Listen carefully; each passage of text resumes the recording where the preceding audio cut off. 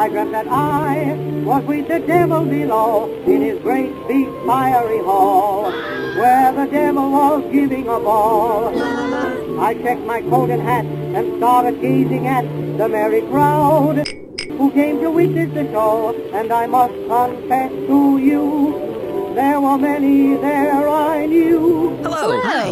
At the devil's ball. Welcome to Dispatchist, a friendly conversation about hell and some other stuff. Hedgehogs. A conversation about hedgehogs. With me this week are my co-hosts Victoria. Hello. And Jamin. Yay. And I'm Jacob. Yay.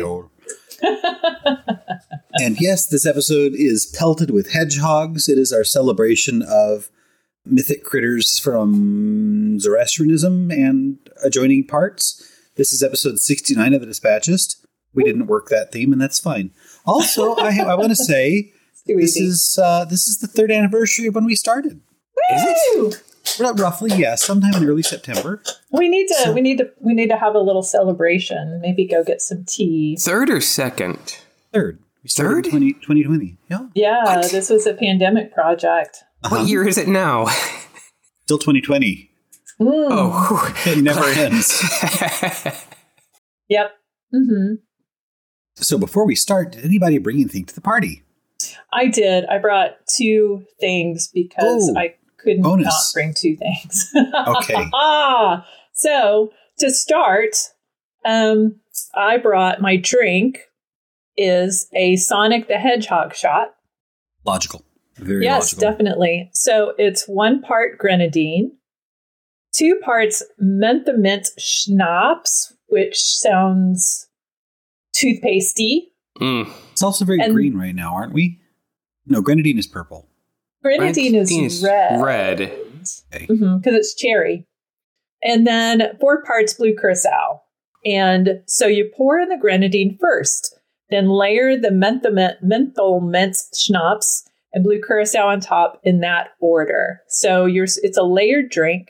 You've got this kind of nice red base. Spin vigorously. And then you've got this green, sort of greeny layer, like very neat. It looks like one of those old bullet pops that are like red, white, cool. blue. Yeah. But then the blue is kind of the predominant color. But yes, you're supposed to drink it really, really fast. Okay. So Isn't grenadine something you just add like a dash of to your drink? yeah, Because the whole thing is just... it's just like cherry syrup, like, a lot of mocktails have it in them. Is this a shot sort of thing? It is. It's a shot. Okay. So you just kind of like, you drink right. it all up. Okay. So it's supposed to be layered and yeah. Okay. It's all about the look. But to go with that, okay, I don't know. Do you guys, I'm sure Jacob knows about this, the Gallery of Regrettable Foods. Yes, it is. It's sitting in my bathroom right now. So I found like the exemplar of what this should look like. Ooh. And then there are a lot of bad versions of this. It gets out worse. there. Okay. So, yes. So it is a cheese and cocktail onion party hedgehog. Cheese and cocktail onion. Yes, it's British because I'd never seen some of these things. There's the subtle implication. There's a string of party hedgehog recipes.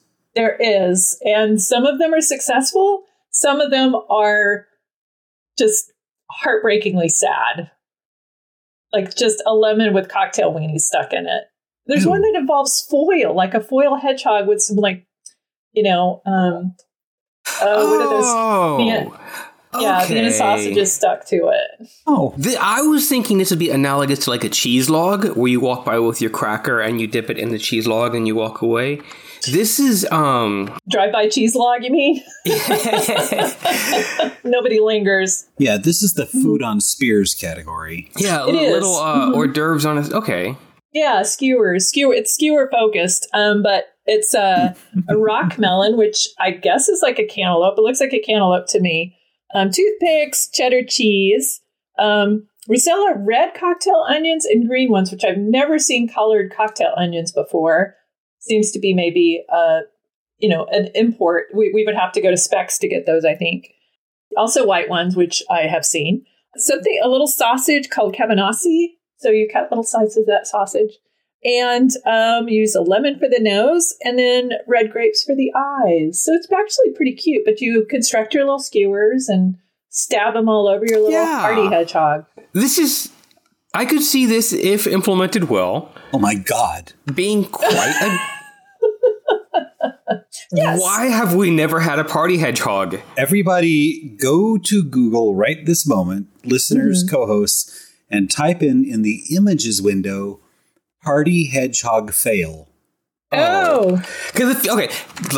Just do it. Just do it and then scream and this moment will be over. The one that looks like a basket case? The creature from Basket Case? Yeah. I was going to say, if you go to Google Images and type party hedgehog, it actually looks kind of nice.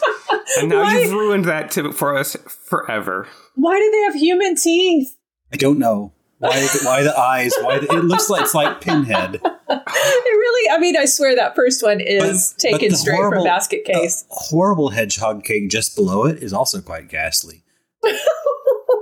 Anyway, friends, party hedgehog fail. Party hedgehog fail. Why would you do that? I was so happy. I was like, oh, party hedgehogs look awesome.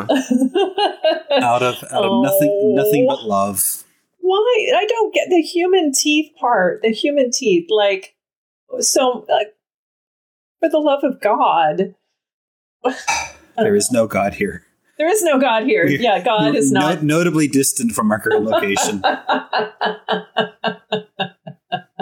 Well, I brought some other entertainment. Okay.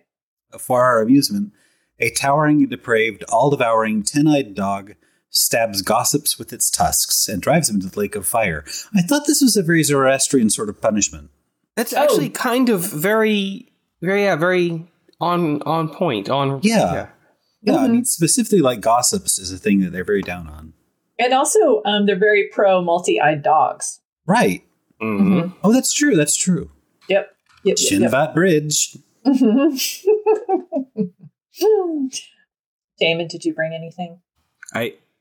I was just going to bring Texas-shaped chicken nuggets, but they're party hedgehogs, so no. Well, if you put some human teeth on those babies, we're ready to go. Hear me out. Looking at this, take a chicken nugget, cut it in half, put a cheddar cheese cube and a pickle slice on a toothpick, and then build your party hedgehog out of this. Sure. Yeah, some buffalo sauce, blue cheese. Stick them in a lemon. With some human teeth. Don't forget the human teeth. Oh my God. Do we have any hell news? I kind of have some hell news. I've been waiting to tell you guys this. Okay, fantastic. It's not really hell news. It's a little bit personal, but I joined a cult. Oh, finally. So, on Reddit, there's this thing called a Kebble sub. Kebble. Okay. Where membership is limited to 100 people. Mm-hmm. And they just randomly invite 100 people. Okay. And then every week you must maintain your membership. If you don't maintain your membership by commenting or posting, then you get booted and someone new comes in. So it actively kind of maintains this culture. I respect that. Yeah. And it's very interesting because a lot of Reddit is upvote driven. I want to show off my fake internet points. But here, it doesn't matter if I upvote you or not. If you don't participate, you don't get to stay. Right? So is it a cult? Yes. And this is how I know, is very specifically, this random invite came out of the blue and said, you have randomly been chosen. Here's this thing. Here's this place. Here's this theme. Oh, and by the way, this is not a cult. They went out of their way to tell us this is not a cult. And it is regularly mentioned daily how much not of a cult we are and how my robes are already in the mail. So I'm a little bit excited to be part of this. Oh, I hope the charismatic leader's cute. Another one of the rules is don't talk about this not a cult outside of the not a cult. Oh, well, so I can't tell you which cult I've joined, just that I'm joining it. Right. Mm-hmm. Okay. Well, good luck with that. Thank you. Okay. Well, congratulations. I didn't mean that to sound so snarky. Honestly, it was funny. I was like, why did I just get invited to this? And I was like, oh, okay, this is cute. Let's see how long this lasts before we all get bored. Yeah, not very. Not very long. So the topic today is Zoroastrian critters, demons, angels, that sort of thing. We usually kind of have that as our historical potpourri. But I do want to circle back to some things that kind of turned up as I was editing the last. We'll call it an episode. It was kind of crazy. First off, I don't remember if we mentioned this or not, but Ahura Mazda, who is the all creator, is not omnipotent. And I thought that was kind of interesting as like an element of a religion. Because like omnipotent is kind of assumed, at least in a lot of faiths. Does it go out of the way to say not omnipotent, or is it just never stated as an aspect? I mean, there's only like a few texts to work from, and this is kind of an assumption or maybe like a derived idea. Okay. That's interesting. Yeah. I thought so too. And I had a sort of a zinger for Jamin specifically. Oh dear. Yeah, you said you wanted to read Nietzsche, and the only reason to read him is to make yourself sound smart at cocktail parties. Am I correct in this? Yes. But the entire conceit of our podcast is that it's a cocktail party in hell. Oh, snap. And I want to sound smart. Right. Ergo. You should read Nietzsche. And you said, Jamin, that you wanted to talk about cows, but I don't think we ever got around to it because you went on this big digression about sin. Of which cows are a part. That's true. I still want to talk about cows. Okay, we are going to get to cows today. Promise? Pinky swear? I think he's the first on the list. The He? Cow.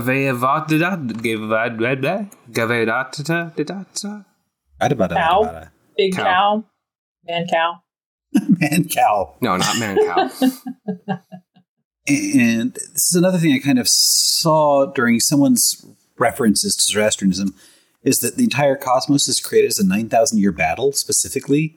Like the world is a battlefield of 9,000 years. And that's almost like having an apocalyptic ending, but today, which is different. That was an interesting way of chewing on the concept of creation for me. Was it one 9,000-year battle or three 3,000-year battles? There are there's sets of multi-millennial sets that something happens every 3 millennia. And then it's like best of 3. Yes, exactly. Like there's a battle each one of those. And this has something to do with the bird, one of the birds, who is not a phoenix, right? I'll buy that. I know of a wolf and a snake. Oh, there's a wolf? Very similar to birds. Okay. There's a few birds. Yeah, there's quite a few birds. Well, it sounds like we need to start talking about critters. Okay, critters. Let's talk about critters. So I want to start this with like 3 big categories. Okay. I think they're useful. The devas and the yazatas and maybe the jinn. They're kind of on the border there. Oh, I thought you were going to say the birds, the not birds, and then the deities. Maybe, but like these 3 are kind of like 3 big categories that I think are worth like nodding to specifically, so we don't lose them. Okay. So first we've got the yazata, whether how you say that or not, and root is yaz, to worship, ta, a being, and these are creature spirits, gods, demigod, angel type things that are worthy of worship. Okay. So in terms of how the idea of angels developed in Judaism, these might be a source for that. There's one in later versions. There's one giving control over every day of the week, which kind of reminds me of how angelology tends to work. Shrasha and Atar are both on the list of yazatas.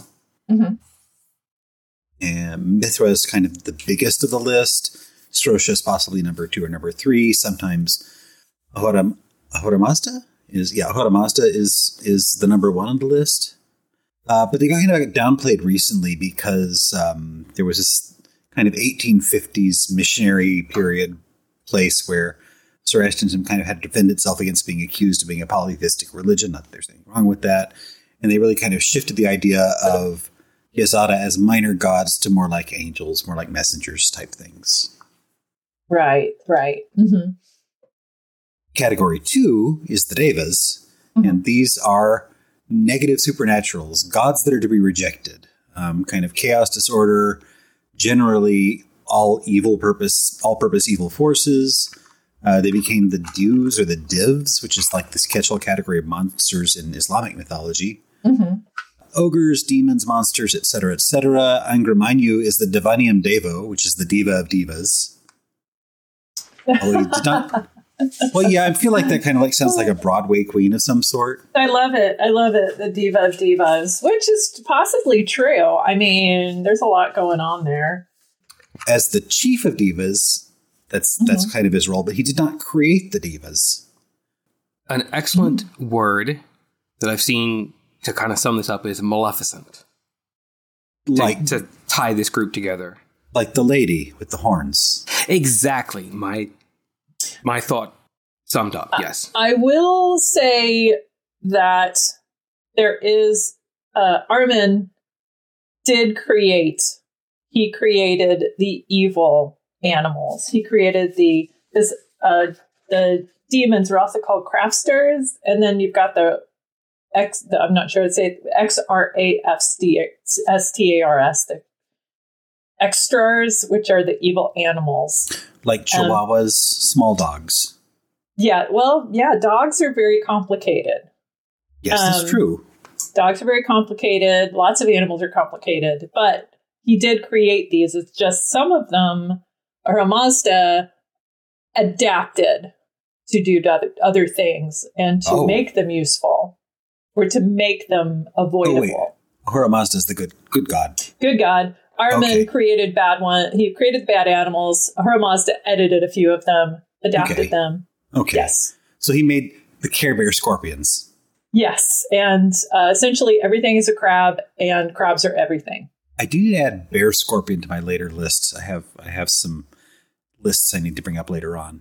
Yes. There's a lot of weird categories here. Lots of confusion about what animals actually are. It's sort of like the memes of, have you ever, the manuscripts, the medieval manuscripts of, have you ever seen a cat? Call out to no such thing as a fish. So there's a lot of interesting categorization of animals here. A couple of devas that I kind of like. These are also dews, I think they're called. Mitok, the dew of skepticism and falsehood. And if you want to kind of have a religious totalitarian structure, make sure there's a demon of falsehood and disbelief. Kunda, the steed that carries sorcerers. Ooh. Yeah. I'll take two. Vizaresh, who fights for the souls of the dead. And, I had a fourth one that I thought was funny, but I must have said the fourth one in the wrong tone of voice. So I buried that lead. Anyway, some fun names.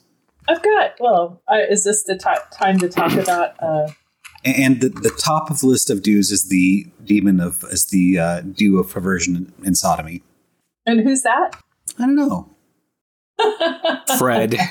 So there's the 6 archdemons, and then there's a whole host of helper demons, a gazillion of them. But one of my favorite ones was Azidaka or Zahak, the snake shoulder.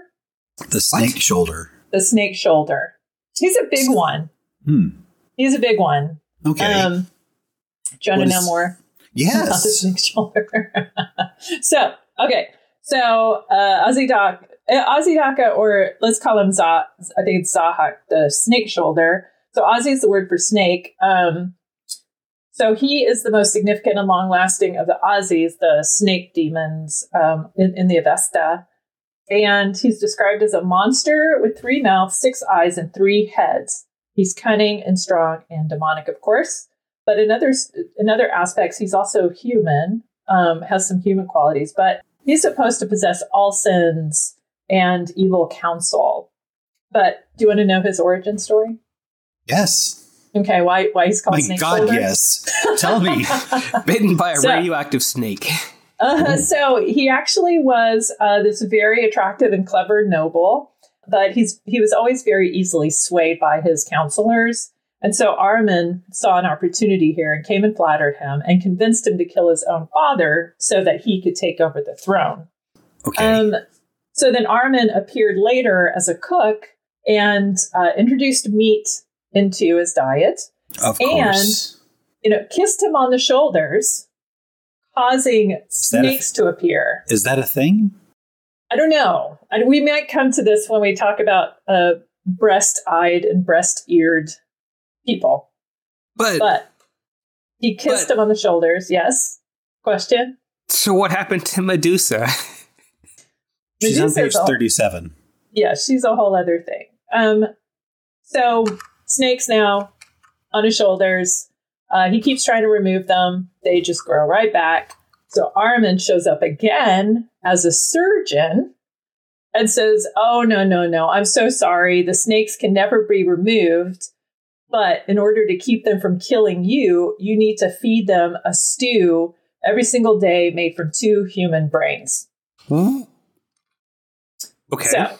So there's lots and lots of story. For centuries, Snake Shoulder continues to rule, and he's killing lots of people to keep his snakes happy.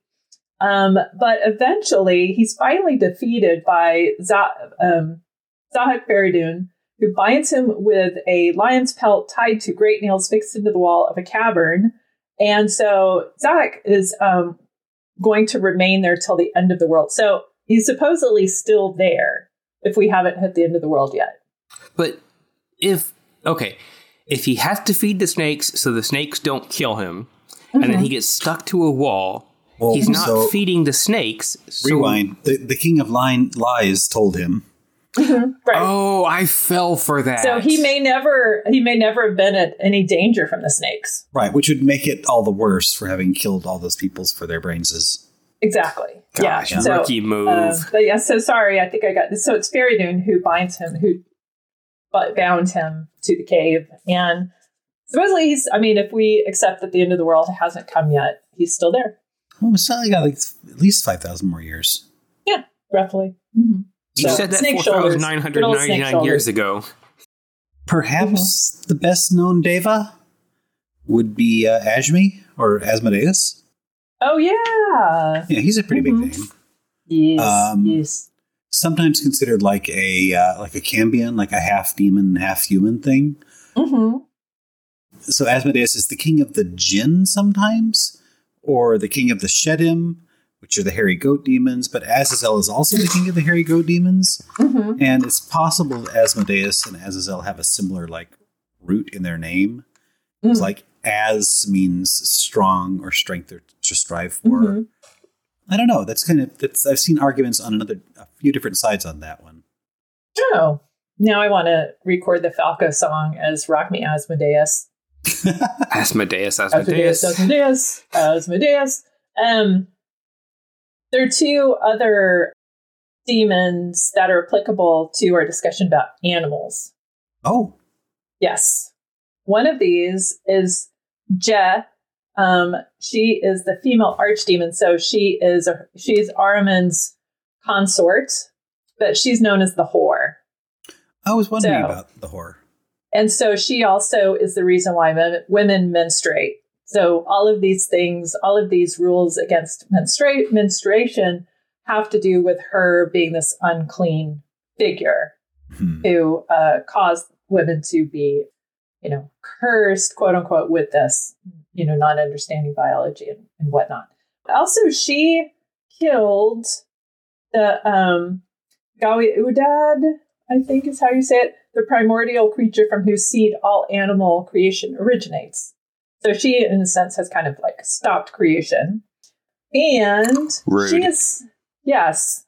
And somehow she is associated with frogs.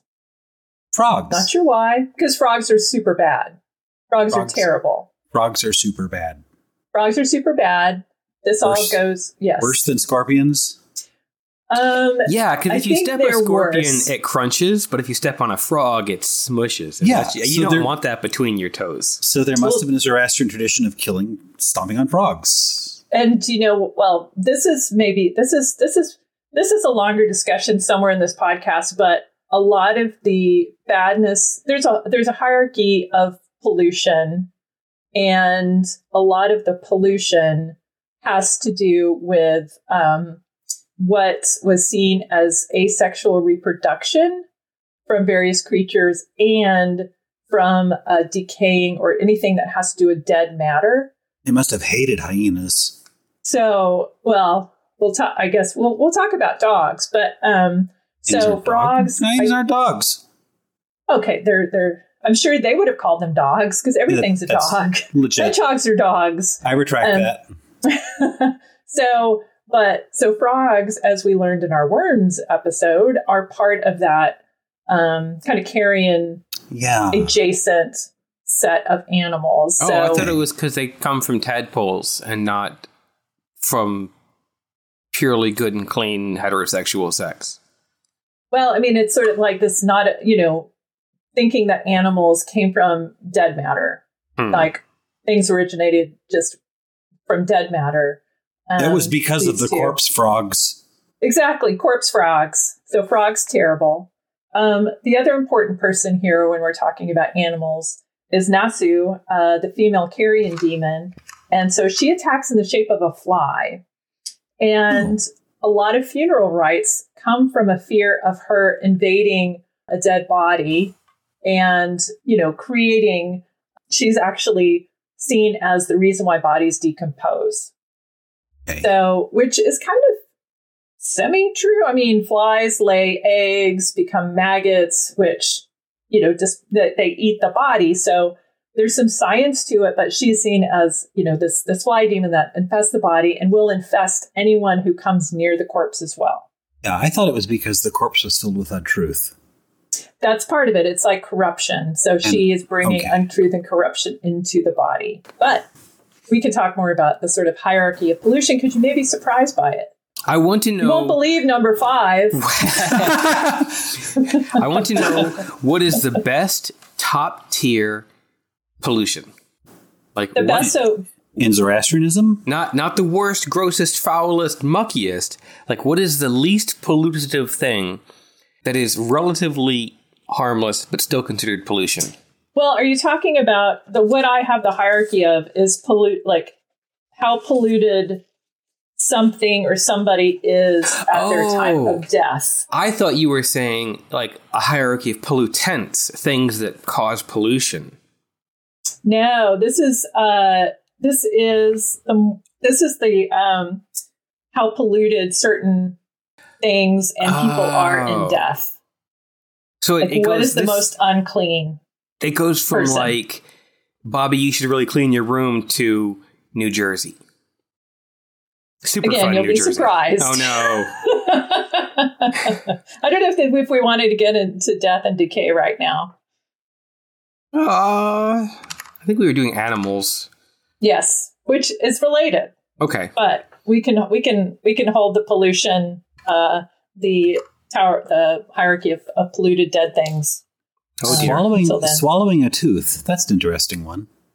Huh? Is that a pollutant? Yes. Yeah, there are all kinds of things that are pollutants, and especially, I think. Okay, so here's my theory with teeth. I've got a theory about teeth. They don't belong on hedgehogs. Hear me out. They're outside bones, A of all, but 2. So, frogs have them. Well, hedgehogs have human teeth. We've already established that. It's true. However, corpses, all dead matter is corrupt. Right. All of right. it. So anything that is seen as dead matter is corrupt. So hair, fingernails. And teeth do last a while. And so I think teeth would count as dead matter. Okay. That's my argument. Well, and so any ingestion of dead matter would make you polluted. Okay, that makes sense. And swallowing a tooth is something fairly easy to do under certain circumstances. Right. So that's also why poop is seen as unclean because it is, again, dead matter that is expelled from the body. So quick nod to jinn as kind of a third category. And it's neat that there is a third category. I think they really come into their own mythologically speaking in the Muslim era later on. Yep. But there's some kind of Persian pre-Islamic nods to them. And they kind of are this third category that's neither good nor evil. That may be more of an Islamic idea. Their root word is to hide or to adapt, so they're kind of concealed from the senses. The same root is in like the word for the Garden of Eden, or embryo, or insanity. They may have been older gods that were worshipped during the pre-Zoroastrian period that kind of got grandfathered in as this third category. But I love that there's the spirit category that has free will, that could choose to worship a god or an ungod. It kind of rides the line there. And I think it's just really neat. So here's a question. So their alignment seems to be fluid, right? Yeah. I mean, okay. D&D neutral for sure. Okay, so does that change in different texts, or is that a state like they're whilst being fluid, they are also fluid throughout these? Like they remain fluid throughout these texts. Like they're always assumed to be fluid, never aligned with good or bad. Well, they can choose to be aligned with good or bad. Okay. There are like believer jinn and unbeliever jinn. So they're kind of chaotic and unpredictable in that regard. Mm-hmm. And I think that the Jewish people kind of folded them into the mythology under the Shedim category, which are kind of these desert spirits. Right. But Shedim just means spirit. It doesn't mean evil spirit necessarily. So they may have had this kind of nebulous, not good, not bad thing as a part of their mythology until like 300 or so when things got more polarized. Mm-hmm. Okay. Yeah. So I'm wondering, are they in any way related to the kind of, so let's say the understanding is there's like 15 races of human, right? That were all birthed. There's a figure who birthed all 15 races of human. And some of those races are actually include monsters. Oh. The monstrous people. Like human and, well, it's the dog-headed people, the breast-eyed people, the breast-eared people, what are they like? They have Is that how we explain elves? You're like, boy, your ears are kind of pointy. Oh no, it's just cold out. No, dwarves and pygmies are part of this. What about mermaids? No, there's 5 categories of these monstrous humans, and the last one it has to do with leather strap-legged. So you've got those 5 categories. Like I've dated half of these people. I was going to say, like, I think all of these are probably within somebody here's history. Right. Not so much the breast-headed people. That's a little out there. But it's interesting because the breast-headed people, it's not necessarily that they have breasts for heads. It's more like their eyes are down here. Their eyes are where their breasts should be. Okay. So their shoulders, eyes where the breast should be. So they're a lot like the figures of, travelogues in the 17th century, or where they have kind of the homunculi, the weird shaped people. And so, they're seen as they're from over there, like Ethiopia, places like that. Kind of reminds me of the headless god too, a really like well-known evocation in the Greek magical papyri. Mm-hmm. Right. They're headless, but all of their features are just kind of like on their torsos. It's interesting how far back the dog-headed men go, the kind of cephaly. Yeah. And but going back to alignments, there's a shift in alignment of all these figures throughout the texts, mm-hmm. where they start out as kind of noble savages that convert. Specifically, the dog-headed people actually figure into biblical conversion tales. But the breast-headed people, or breast-eyed people? Yes. So they there's a lot of shifting of mammocephaly. Yes. There's specific words for all of these. But their alignment shifts through time to where some of them become more savage than others. Like I think the leather strap-legged tend to be kind of the most vicious, become the most vicious in time. But the dwarves and the pygmies kind of stay in that middle range. Like they're seen as kind of clever helpers and sort of mischievous figures, but never like true neutral, essentially, but can be helpful, can be just like kind of merely like, mess with you. But every other figure kind of changes in alignment over time. Is there a chance you read about the Perry? The Perry. Tell me about the Perry. I did. You did. Tell me about the Perry. Yeah. Okay, the Perry are number 4 on my list. Oh. Okay. So should I That's start all we at the know top? about them. Well, no, I want to talk about the Perry briefly because I think they tie in. Oh, to the okay, my Perry are 2 birds, 2 tiny birds. Is that your Perry? You got a different pair of Perry. My Perry are little tiny fae. They're little tiny fae pranksters that play tricks. And they may be atoning for their pasts, but they're not like tied to human souls or anything like that. They're just kind of impish little things that kind of maybe feed into the angelic messenger trope later on. Oh, interesting. Cool. Peri? Yeah. That's how they would have been spelled 4,000 years ago. Peri chicken. Yes, which is quite good. And we're getting a Nando's, which is the... Are we? Yes! We're getting a Nando's! We're getting a Nando's in my neighborhood! Oh, really? Like their yes. peri-peri sauce? I actually have like my 3rd bottle of peri-peri mayonnaise, which is better than it sounds. It's quite good. I'm so excited about getting a Nando's. Anywho, sorry. Peri. No, I love peri-peri. But I think it's a different linguistic root. Yeah. Mm-hmm. Lost interest.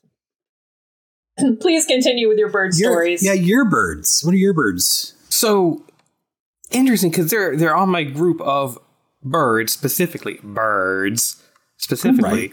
Where I think at the end of last episode we talked about the Simurgh. Right. We're going to talk about the Simurgh today.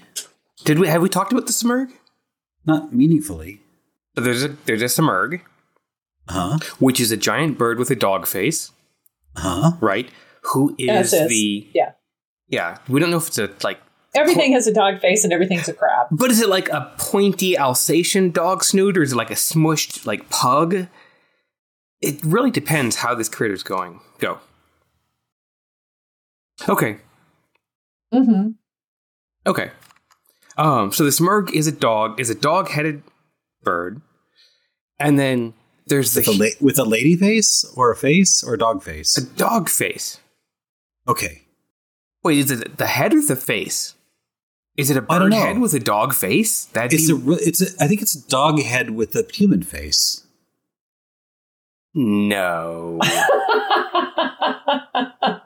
Wait, if only we had computers where we could maybe look this up. So the Simurgh is a big giant bird.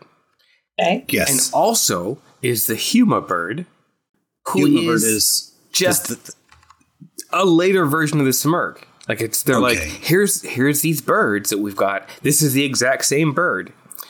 And then magic bird. Yeah, magic bird. Then there is Chamrosh and Kamak, who are now, get this, 2 birds. One of which is a bird with a dog head. Okay. We have the rock, the giant flappy rock, which everyone knows from Sinbad the Sailor. Right. And it's completely wrong in all aspects. But it is Persian. And finally, we have the Peri-Peri, who are tiny little birds that flit around, like, imparting mischievous thoughts. Okay. Mm-hmm. The only birds on the list who are not giant. Oh. Okay. So, fun fact about the Simurgh, who is apparently all birds and also no birds. Mm-hmm. And seeds. It seeds something. Yeah. It's the symbol of fertility, of cleanliness and fertility. It makes the land clean and thus fertile, and is a symbol for being clean and also being fertile. And it like stands on top of the tree of all the seeds and shakes them out so that everybody gets seeds. Right. Which is the first step of fertility. Okay. Getting enseedified. And similar to getting enseedified, the Simurgh was the bird that imparted us the knowledge of the cesarean procedure to complete a difficult pregnancy. Maintains life. Okay, so thinking about pollution, thinking about the fact that, and when I say fact, I mean fact in this world. Oh, of course. That uncleanliness is related to non-procreative sex or, sexual behavior like Gross. masturbation, having sex with a woman during her menstrual cycle, all these things that will not lead to birth. Okay, so then asexual reproduction is also seen as unclean, or the misunderstanding of animals coming from inanimate objects or dead matter when that's not how animals reproduce. Let's say bees, which are evil in this world, except they're also beneficial because their Mazda made them made stuff. Flies, all of these creatures, frogs, anything that's sort of associated with dead stuff. So then cesareans, to me, would fit more into the unclean because it is not natural birth. It is unnatural birth. So this is where I'm confused. But you had the potential for a new member of society who will grow and then contribute to society versus the other option would be a dead infant, which does not contribute and is also unclean. And would go to hell. And would go to hell, of course. Only if their father didn't recognize them. Yeah. And there are other ways that babies go to hell, too. Oh, for heaven's sakes. Okay. Yeah. You're preventing death. It may be not the cleanest thing, such as performing a C-section in, 2200 BC, but the end result is a active contributing member of society. Huh. Babies pay taxes. Yeah. Dead babies don't pay taxes. So this... Live babies are not great at it. So why a dog-faced bird? How does that relate to cesarean? I had a lot of questions about that too. When I saw that, I kind of stopped and said, okay, well, that makes perfect sense. What other strange animal hybrids have taught us medical lore over the years? I decided there was probably Gabush the bat yak who teaches the art of permanent makeup. Ooh, right. I like that. Right. Like the mascara and lip colors specifically. Right. Man would never have thought of that on his own. We needed outside help. Yeah. Have you come across any of those new research?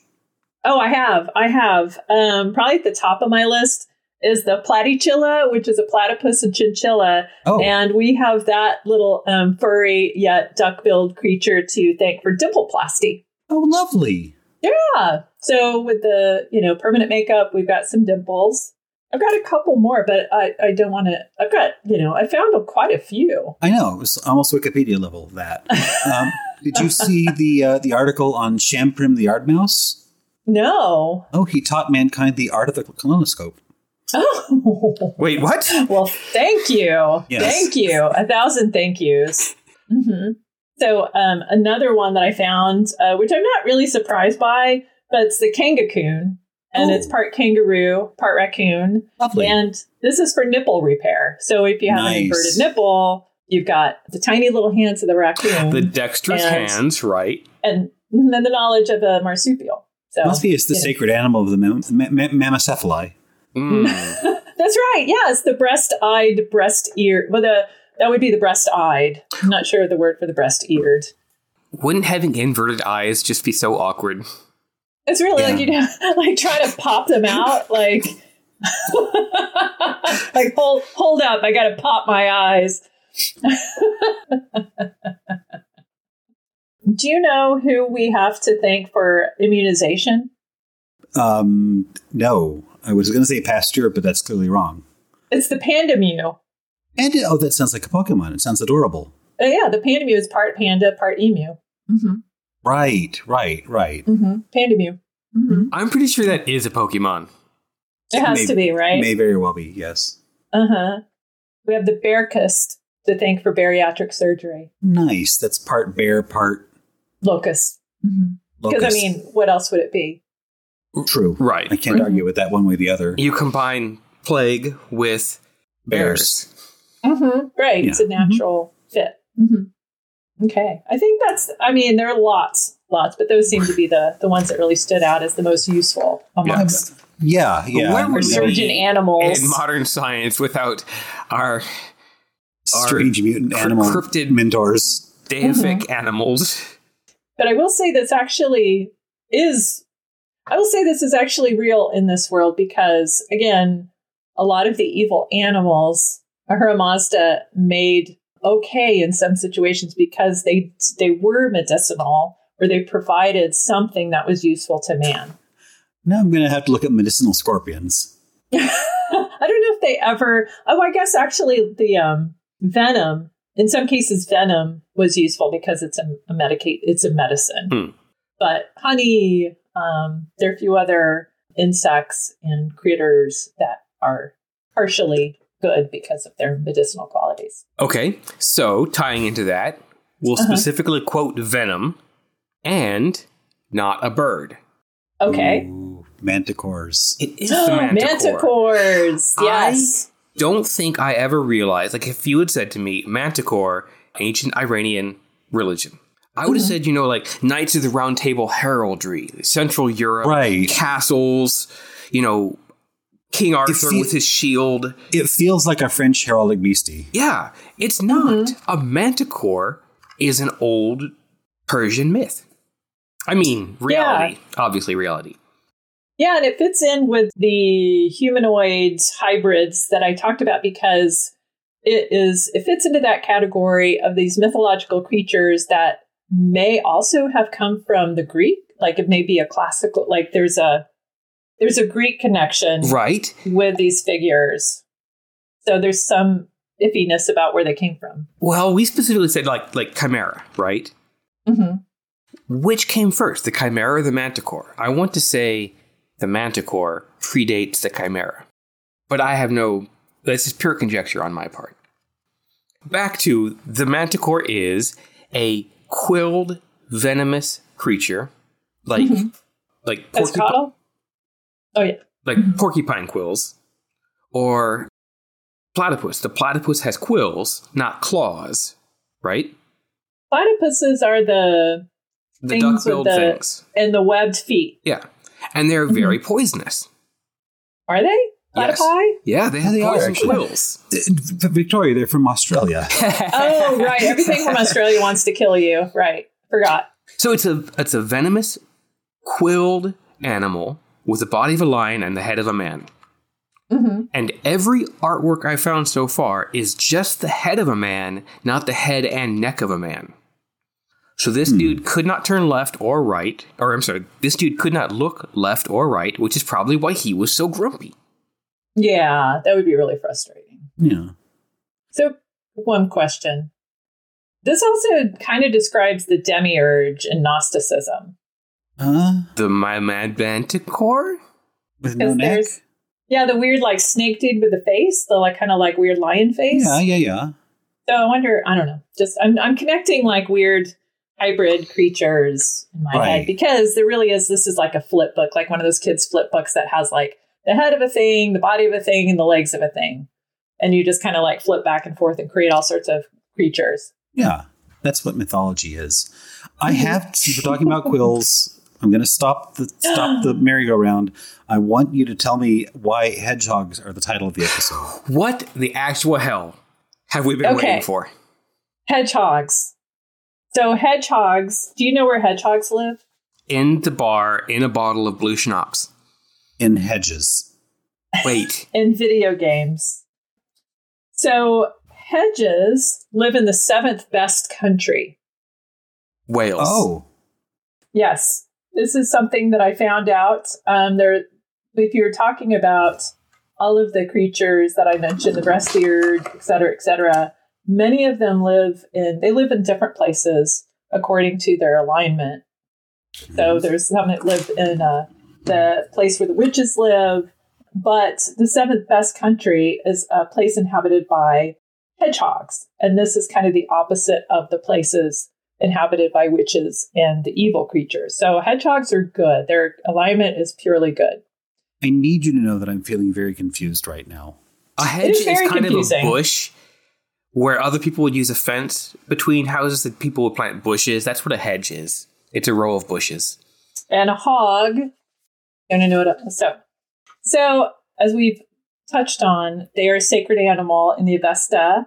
So the Zoroastrians believe that Ahura Mazda created hedgehogs to combat infestations of ants, which are Oh, everything makes sense. It's about killing bugs. It's about killing bugs. Hedgehogs eat thousands upon thousands of bugs, which is what Zoroastrians are supposed to, like, you're supposed to kill as many creatures as possible. The more you kill, the better, like, the better, like, you're doing the most good deeds. Kill bad creatures, not kill all creatures. Yes. Right? Bad creatures, okay. Indeed. Bad creatures. Like, because you need to respect cattle and dogs. And people are good creatures. Don't kill people. Right. Okay, that's a useful exception. That is iffy. There's some kind of wiggle room about killing people if they what themselves if you have are to polluted. feed your snakes? Yes. You should not be taking care of your snakes. But you can kind of justify killing if the person you're killing is polluted. Whew, okay. Well, that's it for me, folks. So, going back to our friend the hedgehog. Who killed a man. Who killed many men. People kept hedgehogs as pets, still do, I think, because they ate ants, spiders, and other insects. So, again, eating thousands of unclean animals gets you are holy, or very, very high up there. So the number one question Google gets asked about pet hedgehogs is, why does my hedgehog hate me? Oh, I know. They're not very warm, fuzzy creatures. No. They're not fuzzy at all. But they are blessed. They're blessed creatures. They're Yazada dogs. So here's the problem. So I got this from a children's website about Zoroastrianism. So there was a section on hedgehogs, because hedgehogs are pretty awesome. But there are 5 species of hedgehog mentioned in the Avesta. But unfortunately, they're considered dogs, which also, I mean, I guess it's not unfortunate for them, because being considered dogs is actually a really good thing in this religion. So being aligned with dogs also means that you're aligned with goodness and, as we can talk about, protection of the dead. Okay. That's nice. Yeah. Actually, pro-dog sentiment is kind of rare in religion. It's true, but everybody, like, this religion is very, very pro-dog. But yeah, hedgehogs, not dogs. They're not dogs, although they were considered dogs. The little tiny 4-legged spiky dogs. Yeah. Let me look. I'm trying to look for my pointy boys list of. So I'm going to give you, because hedgehogs figure in this, I'm going to tell you after death, who the most, like, how the hierarchy of things that are polluted after death, the things that are most polluted in death. The list. Okay. So the more pure a person was, the more polluted they are in death. Interesting. What? Yes, because if you sort of take, like, the transference of vertical energy, taking evil upon yourself by killing all these blah, blah, blah, blah, you become polluted in death. So your body is the most polluted and in the most danger. Okay, so top most polluted in death. Yes. Time out. Does that mean I have to assume that I'm basically, like, full of drudge all the time because of who I am, because of my eating habits, etc. Does that mean when I die, I become blessed? You in death, you are more pure. Your body is more pure. Okay, but it's more still dead pure and impure. than dead, or very pure, as in clean. Like you are somewhat purer. Somewhat purer. There's, depending on where you fit on the hierarchy, but still dead. But the best people are the most polluted in death. So do priests get different burials because they're so priesty? And we have to see. There's there's a specific rite that is it's like dealing with radioactive waste, basically. Yes. So priests, most polluted. Next, warriors, tillers, because again, two kind of exalted lives, right? Yeah. Agriculture was important here. Agriculture is very important. Then sheepdogs. Are people. Agriculture. And sheepdog, I mean, everything, yeah. Then watchdogs, because they protect. Bloodhounds. Small hunting dogs. AKA warriors. 8th on the list, hedgehogs. Are there any people below hedgehog? Like, we go back to, like... I could not find out. I saw... We have priests and tillers, and suddenly we're in dogs. And I don't want it to be warriors, tillers, various dogs. Dogs, hedgehogs, and then cheesemongers. Well, and hedgehogs are dogs. Hedgehogs are dogs. So we're still in the category of dog, which is human. So the hierarchy essentially goes like priest, useful humans, various sorts of dog in size order. Right. And so the bigger the dog, the more polluted, small dogs, because they were more, they're less good in life or less useful in life, less polluted. And like the next 70 rungs are just different types of dogs. I think so. I mean, all I could find was hedgehog, etc. The list that I saw always stopped. That's going to be our band name.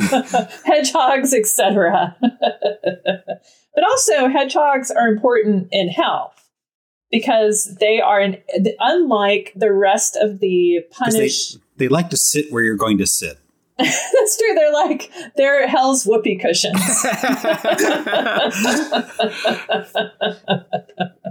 But a lot of the animals that are part of punishments in hell are the unclean animals, the animals that you can't eat, right? And you're forced to eat the animals that you can't eat. However, hedgehogs also are punishers in hell. You are pelted with hedgehogs, and hedgehogs will find their way into every orifice and kind of wiggle around in your body. Pass. Yep. Do you remember what sin would cause you to be pelted by hedgehogs? I do not. We'll have to look at the Avesta. Mm-hmm. Is it the Avesta? Yes. What is the Hell Journey one? It's the Avocadabra. That's right. Yeah. Mm-hmm. So I'll have to find out what sin causes you to be pelted and infested by yeah. And infested with hedgehogs. Lousy with hedgehogs. I also saw the souls of women whom threw their head downward, and something like a hedgehog, which had iron spikes, was introduced into the body and dropped back. Something finger dripping with semen. Wicked women who broke their promises to their husbands. Gasp. Mm-hmm. Those women. That's the only hedgehog I can find. I think that's right. So that is the punishment. I think I'm going to, again, make an assumption here that because there's this domesticity versus wildness thing going on with the animals, hedgehogs are domestic. Just like dogs are domestic because they've been domesticated. Therefore, animals that are not domestic, like cats, are considered evil. Animals that live inside your home tend to be on the good side. Animals that live outside your home, bad, apart from useful animals like cattle and such, and sheep. So anything that also attacks a domestic animal like a wolf, even though a wolf is a dog, they're considered a different category. Elephants are also wolves. Tigers are wolves. Any sort of big cat is a wolf.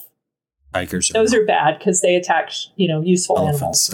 Elephants are wolves. That explains why all of elephants are wolves, but wolves aren't dogs. Can you imagine? We need to write a children's book. It just explains it all. Yeah. Hedgehogs are dogs and elephants are wolves, but wolves are not dogs. So it's like those little proofs that you would do in geometry. And a lot of the big bird imagery. You have the rock or the simurgh carrying off an elephant in its talons off into the sunset or wherever they go. Because I guess they're protecting us from the evil that is an elephant. Yeah, but elephants, because they're associated with royalty, elephants and lions, especially with Persian royalty, they are kind of, again, there's some kind of finessing that goes on with the Ahura Mazda, who sort of allows them. Sometimes they are good in different contexts because of that association. And Ahura Mazda did alter some of the animals. Like wolves, initially, Ahriman wanted them to be invisible so that they could wreak havoc and be agents of chaos. But Ahura Mazda said, you know what? Ahriman, I think I heard you say that you wanted them to be visible, right? You wanted people to see how cool they are, right? And Ahriman was like, oh, yeah, right. I wanted them to be visible. And so he made them visible so that his people and his animals could see them and avoid them. Armand is extremely distractible in your world. Yes. Mm-hmm. Which I think actually is borne out by the mythology. Oh, yeah. Yeah. Can we talk about how perfectly spherical the first man was? How perfectly spherical the first man was? Yes. Okay, please do continue. Yeah. So all I know is Gaelmart was the first created man. Yes. Mm-hmm. And I believe he was created by Gaviodota the cow. I'm not sure about that.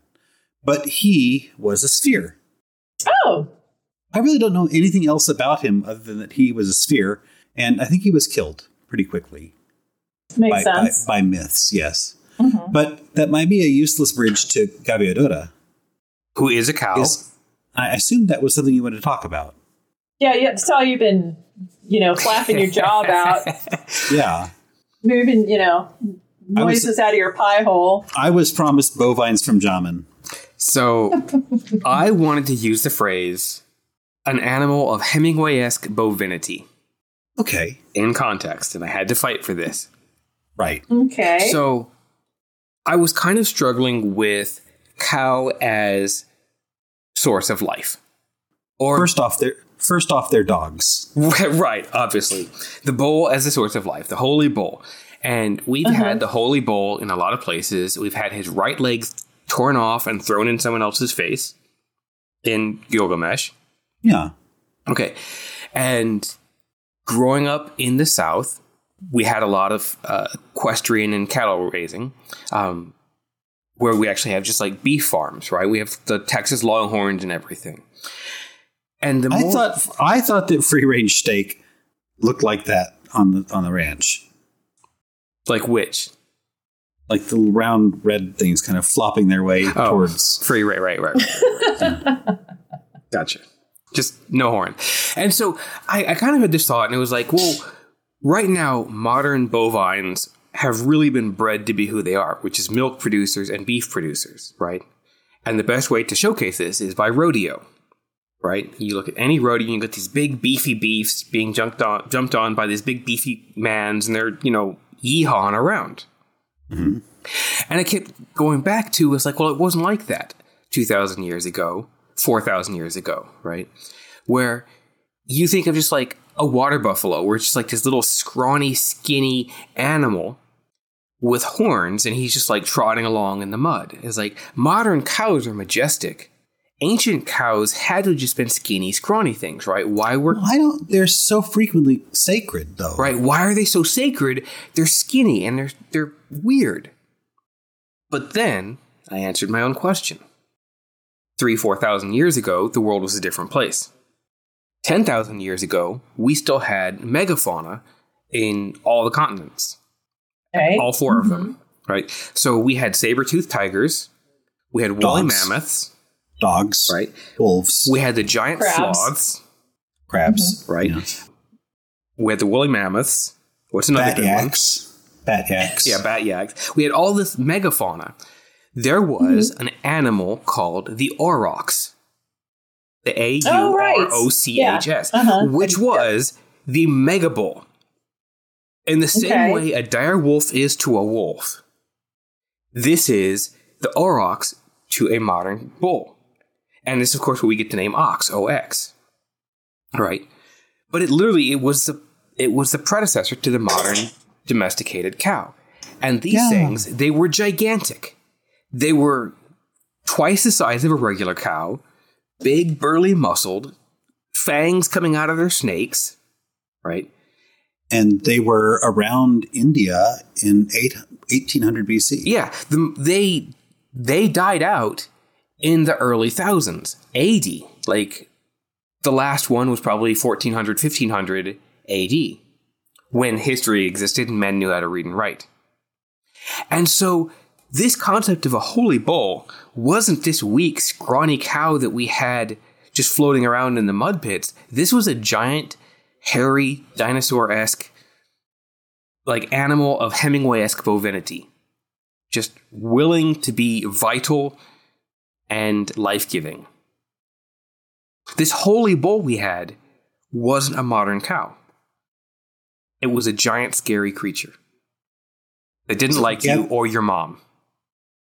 Gaviodota is the primordial bovine. Yeah. The uniquely created bull or cow. I'm not sure which. But like the first created thing was this sacred cow thing. One of the first creations of Ahura Mazda, who made the sky, filled the sky with water, and then put some plants and a cow in it. So it's kind of like a cosmic snow globe. Right. And lots of things are born of cows. Yeah. And obviously this glowing white bull had to die pretty soon, like really quickly. We killed it off. Oh. And it refused to return its soul. Well, so I guess this is so its soul would ultimately return as the soul of livestock, which is kind of beautiful. But her soul would not return until Ahura Mazda showed it the concept of Zoroaster. And that made it okay for it to return to Earth. Oh, okay. That's interesting. Yeah, presumably written after the fact. Yeah, lots of stuff is. So, can I go back to the first man? Who was round? Yes. Yeah, the round man. The first round man. So, yes, created by Ahura Mazda, killed almost instantly by Ahriman. Yes. Where he, from his dead body, grew rhubarb plant. Ooh, well, that's specific. I like pie. Rhubarb. From the rhubarb plant came out a man called Masha and a woman Mashiana. Oh, nice. We are all rhubarb. They were the same and they were equal. And they are the ones who gave birth to the 15 races of man that I referenced earlier. So, yes, we are all descended from rhubarb. We are all descended from rhubarb and a round man who became a rhubarb. That's beautiful. Isn't this something like rhubarb is poison until you boil it? Just like people? The leaves are somewhat toxic. Yeah, just like people. People have poison leaves. Rhubarb triangle. Is that what is a rhubarb triangle? Is that where they are grown? Like there's the Bermuda Triangle? I don't know. I saw the link, so I clicked it. Or the Research Triangle? The rhubarb triangle is a 9 square mile area of West Yorkshire, England. What? Interesting. Because rhubarb is native to Siberia. And that makes sense. Okay. Thrives in the cold, wet winters of Yorkshire, which is just like Siberia. Pretty much. Yeah, I always associate it with northern Europe, but here it is in Persia. I did not know rhubarbs would grow in Persia or Iran. It says like a lot of this was Silk Road trade.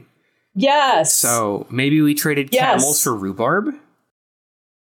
And it's interesting that you bring up the silk trade, because that is another one of those loopholes where worms, which included silkworms, are evil, except silkworms are allowed an exemption because of silk, which led to trade. So, if you're useful, you get an exemption. Damn it. So, Jamin, you're screwed. I'm out. Bye, guys. Better find something useful to do.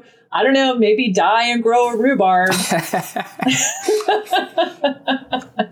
So, back to the first man who was killed immediately. Yeah. Where were we? This is on Gaviodata. Gaviodata was beautiful, killed. Once the animals were created, Ahura Mazda then created human beings and then created fire. So the first humans were cold because God hadn't invented fire yet.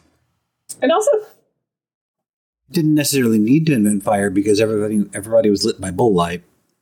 Okay, that's fair. That's fair. Once the bull started dying down, they're like, "Hey guys, can we have some fire?" Throw another bull on the bull. So fire also has a personality, though. Fire is another creature. Is it? Who's easily offended. Oh, of course. Because Jay, the whore, is also considered like one of her sins, or one of the things that shows she's terrible is that her smell, like she'll lean over fires and offend the fire with her smell. Fair. So, oh, to your point about Medusa earlier, though, that I feel like because of the way Jay has these like kind of snaky locks, so she may be related to Medusa potentially. Do we want to talk about dogs? I feel like we've been talking about dogs nonstop. Everything's a dog and a crab. If there's new things to talk about dogs, then yes, let us talk about dogs. There is a big new thing that is important to this cosmology. Yes. Now, dogs are everything, so... Everything is a dog, everything is a crab. Yeah, crabs eventually evolve into dogs. It's happened 5 times in completely separate events. They call it the canocancerization. Oh, yeah, that's right. Yes. So, dog, as we know, they're beneficent, righteous creatures. So you have to take care of dogs. You should never, ever hurt a dog. And dogs have to be praised. Yes. They're associated with Yama, who guards the gates of the afterlife with his dogs. And a dog's gaze is considered to be purifying and to drive off demons. So the afterlife in the Chinwat Bridge is also guarded by dogs. I was just reading about this ritual. It's neat. The Sagad ritual? Yeah. It's very cool. So you bring in a dog. It's like a wake with dogs. It's a wake with dogs. Yes. The dog essentially looks at the corpse. Sits with the corpse and watches over the corpse. It's because it's edible. It's because it's edible. Well, that is an interesting conundrum, isn't it? Because the dog watches the corpse before it's been touched by anybody. So nobody has touched the corpse because, again, corpses are corrupt and anybody who touches it could be infested by the evil fly demon. Get drudge all over you. So Sagde, the word actually means glance of the dog. So the dog is watching the corpse. It's supposed to restore purity, lessen the chance of infection, and also a practical matter, it is to make sure that the deceased is really deceased. Yeah, they stay dead. Because the dog has a greater sensitivity to these things. Dogs can figure this out quicker than humans can. So also Sagdeds are performed over dogs. So they also get the honor of this ritual. Dogs watching dogs. Yeah. Is it a smaller dog? That's a very good question. I am not sure. But also dogs scare off demons. I think we've already said that. There is also a preference for dogs with spots above their eyes. Right. Oh, yeah. The four-eyed dog. Yeah, Rottweiler breeds go back a long way. Yep. So tan flecks above the eyes, preferred, but in the absence of such a dog, any type of dog will do. Lots of dogs. Dogs have different jobs.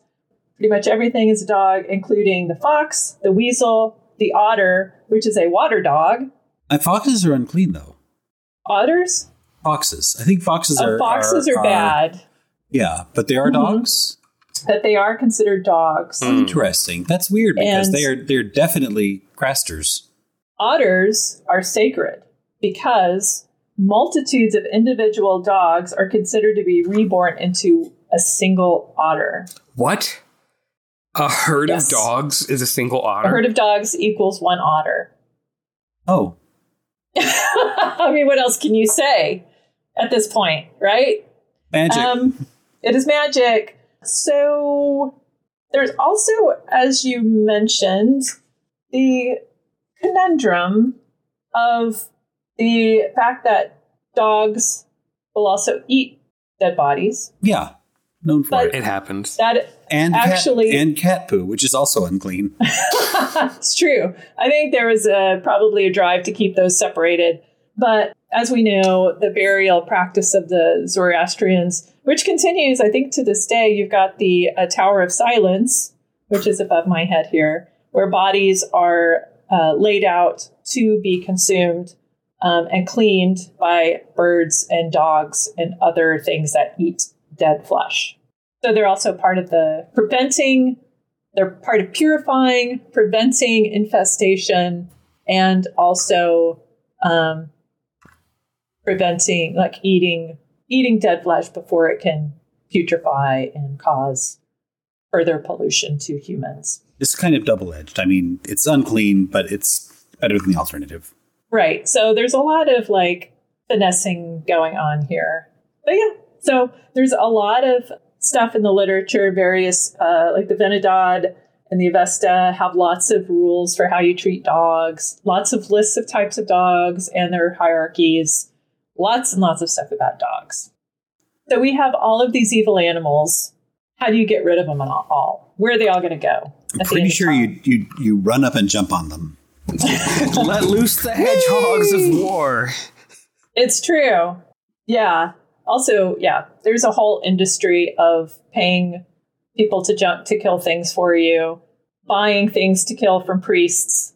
That's a whole other thing. Oh, we'll save that for another time. Every religion does that. Exactly. There's money to be made. It's like simony with pigeons. Right. So there's money to be made in scorpion crunching. We talked about the 9,000 years. So in my head, there's a ball pit filled with scorpions now.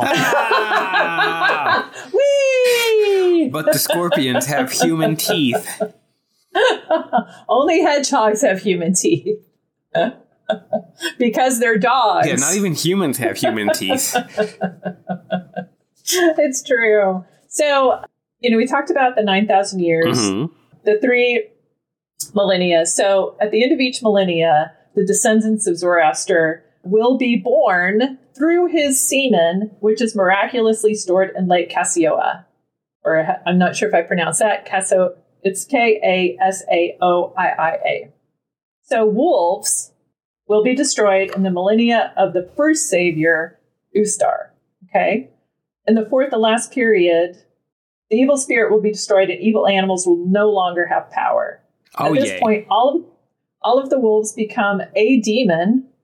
One demon contains many wolves. Well, exactly. One demon, many wolves. Does that demon have a name? Because I need this for my altar. We should. I couldn't find a name, but we should find the name of the wolf. The multi-wolfed demon. Listeners, I just want to say, inside of you, there are many wolves. And they're inside all of an otter. Inside of an otter as well. The one demon will become vanquished, and the demon will take the form of locust and will scamper, exact word, into a shale and thereby become less fearsome. Okay, so the locust, the wolf demon becomes a locust, scampers away, becomes less fearsome. So, also to be vanquished in the period of Ustar are the snakes. So this is with only 3 months left until the resurrection. A big battle will happen, similar to the one at the beginning of time, with the creation of the lie. So where Mazda and Ahriman, the House of Lies is created, as well as the Paradise. And this will be exactly like the wolf one, following all the same steps, but with a snake. And then poison will envelop the earth, and everything will burn and be purified. Yay.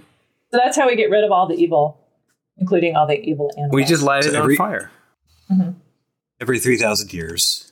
Every 3,000 years, there will be a savior, born of semen, stored in a lake.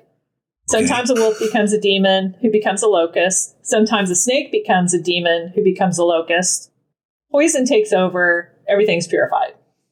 This is why we let kids play with matches. Nothing bad could happen. And I am sure that I'm not oversimplifying to the point of comedy. The point of comedy / insult. So I don't mean that to be insult. This is my very simplistic understanding of what I read. So now you have to make this. So that's how everything dies. Do this with your fingers. As a TED Talk. Thank you for joining my TED Talk. It's true. So that's how all the evil creatures go away. The creation of the bear, the monkey, and other evil creatures are attributed to the union of Jam and Jammy. Yeah, so Jammy is the whore, I think. Oh. Jay, also called Jammy, I think. Interesting. Oh, not like jammy Dodgers. Is that some kind of sweet? That's the snack that the doctor likes. The evil spirit produced the wolf in 15 species. Uh-huh. Wolf, black wolf, tiger, lion, panther, cheetah, hyena, jackal, cave digger, crab, Crab's a wolf, cat, owl, aquatic wolf, shark, and wolf. So how is an aquatic wolf different from a shark? It has more fur.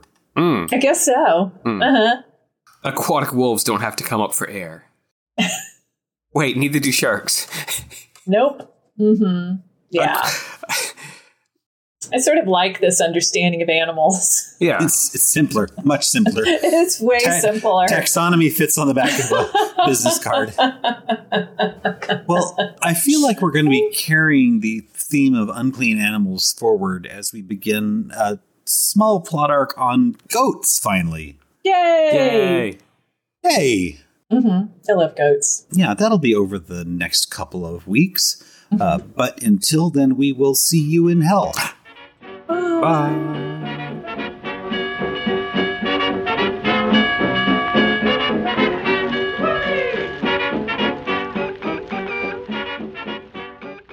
This podcast is copyright 2023 by The Dispatchist and is Creative Commons. You're welcome to reuse with attribution.